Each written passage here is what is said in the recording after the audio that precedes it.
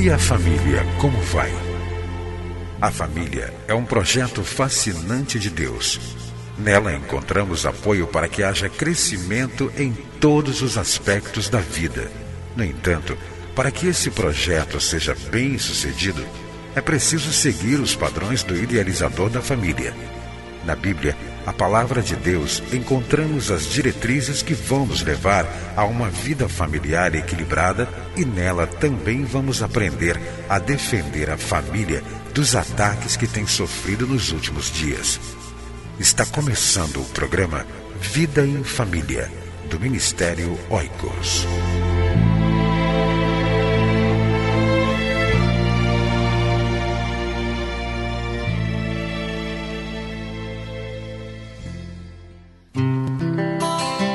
A família na Bíblia. Você conhecerá como Deus ama, protege e ajuda as famílias. 13 estudos bíblicos sobre o lugar da família nas páginas da Bíblia. Adquira para estudo individual ou em grupo. Visite-nos na internet em www.cliquefamilia.org.br ou ligue para nós 21-2264-9207. Você vai ouvir agora mais uma mensagem para fortalecer a sua família. Participe do Ministério Oikos, seja um doador ou leve a sua igreja a ser parceira. Acesse nosso site www.cliquefamilia.org.br. Deus abençoe a sua vida e a sua família. É sempre com muita alegria no meu coração que chego até você para o programa Vida em Família, um programa do Ministério Oikos, Ministério Cristão de Apoio à Família. Em Marcos capítulo 4, versículo 35, nós encontramos um texto que fala de Jesus acalmando uma tempestade. Diz assim então a palavra de Deus: Naquele dia, sendo já tarde, disse-lhes Jesus: Passemos para outra margem. E eles, despedindo a multidão, o levaram assim como estava, no barco, e outros barcos o seguiram. Ora, levantou-se grande temporal de vento, e as ondas se arremessavam contra o barco, de modo que o mesmo já estava a encher-se de água. E Jesus estava na popa, dormindo sobre o travesseiro, e eles o despertaram e lhe disseram: Mestre, não te importa que pereçamos? E ele, despertando, repreendeu o vento e disse ao mar: Acalma-te, emudece. O vento se aquietou e fez-se grande bonança. Então lhes disse: Por que sois assim tão tímidos? Como é que não tendes fé? E eles, possuídos de grande temor, diziam uns aos outros: Quem é este que até o vento e o mar lhe obedecem? Este texto fala de uma grande tempestade que se abateu sobre os discípulos na travessia do mar. Diz a palavra de Deus que Jesus disse para eles: Passemos para outra banda. E diz também que houve então uma grande tempestade, o texto bíblico, um grande temporal de vento, e as ondas se arremessavam contra o barco, de modo que o mesmo já estava a encher-se d'água. Esse texto aqui é uma ilustração do que pode acontecer em nossa vida pessoal e também em nossa vida familiar. Quantas vezes tudo está calmo em nossa vida pessoal, às vezes nossa vida profissional, a nossa saúde, tudo está calmo e de repente vem sobre nós uma tempestade, vem sobre nós grandes problemas, grandes aflições. Isso pode acontecer em muitas áreas da vida familiar, da vida conjugal. Às vezes a família está passando por uma bonança e de repente é uma notícia de perda de emprego, é uma notícia de uma enfermidade aguda ou uma enfermidade crônica, às vezes pode ser um acidente, às vezes pode ser um luto, um ente querido que se foi. Esse texto representa muitas vezes a nossa vida quando tudo está em ordem, em bonança, e vem sobre nós, vem sobre a nossa família, uma tempestade que muitas vezes pensamos que nós vamos sucumbir. Esse texto fala de que a presença de Jesus é muito importante na nossa vida pessoal, na nossa vida familiar. Mas esse texto nos mostra claramente que a presença de Jesus não nos isenta de dificuldades, de problemas, de tempestades.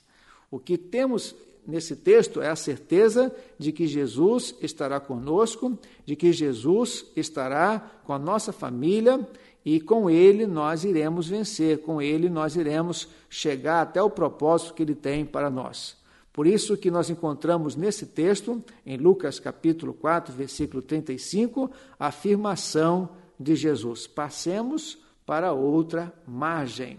Em outras traduções, diz o texto, passemos para outra banda. A certeza de que Deus tem um propósito na nossa vida e nós vamos cumprir com o propósito de Deus no nosso viver pessoal, na nossa vida conjugal e na nossa vida familiar.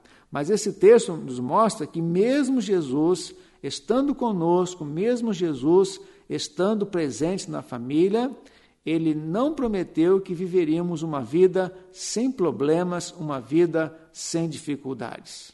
E ali estava Jesus com seus discípulos num barco, e naquele momento, diz a palavra de Deus, que um grande temporal de vento e ondas arremessavam contra o barco, de modo que o mesmo já estava a encher-se d'água.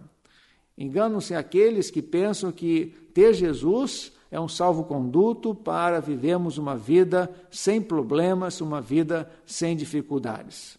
O que esse texto nos garante é que Jesus vai estar atento às nossas dificuldades, que Jesus vai estar atento às nossas dores, às nossas aflições. Diz a palavra de Deus que ele estava dormindo sobre um travesseiro e eles o despertaram e lhe disseram: Mestre, não te importa que pereçamos? Aqui esse texto nos mostra que quando temos problemas, temos dificuldades, é muito importante que nós recorremos, em primeiro lugar, a Deus, a Jesus. É muito importante que você compartilhe com Deus as suas lutas pessoais, as suas lutas conjugais e também as suas dificuldades familiares. Abra o seu coração para Jesus, compartilhe com Ele a rebeldia de seu filho, compartilhe com Ele o desemprego do seu esposo ou da sua esposa, compartilhe com Deus as suas dificuldades na área da saúde, compartilhe com Deus as suas dificuldades de relacionamento com os seus filhos, ou a sua filha adolescente, com seu sogro, com a sua sogra, com seu genro, com a sua nora. É muito importante que nós estejamos sempre compartilhando com Deus as nossas dores, as nossas dificuldades, seja na área emocional, seja na área dos relacionamentos, seja na área profissional, enfim, todas as áreas da nossa vida. É muito importante que estejamos abrindo sempre o nosso coração e derramando as nossas preocupações, as nossas lágrimas a Deus, a Jesus. E diz a palavra de Deus então que despertando repreendeu o vento e disse ao mar: acalma-te, emudece. O vento se aquietou e fez-se grande bonança. Esse texto nos fala, essa parte desse texto nos fala que Deus está no controle. Deus está no controle de todas as coisas. O problema do seu esposo, a dificuldade da sua esposa, a doença do seu filho, a doença do seu esposo, da sua esposa, Deus tem o controle. Deus sabe de todas as coisas. E para tudo Deus tem um propósito. E diz então a palavra de Deus que Jesus perguntou aos discípulos: por que sois assim tímidos? Como é que não tendes fé?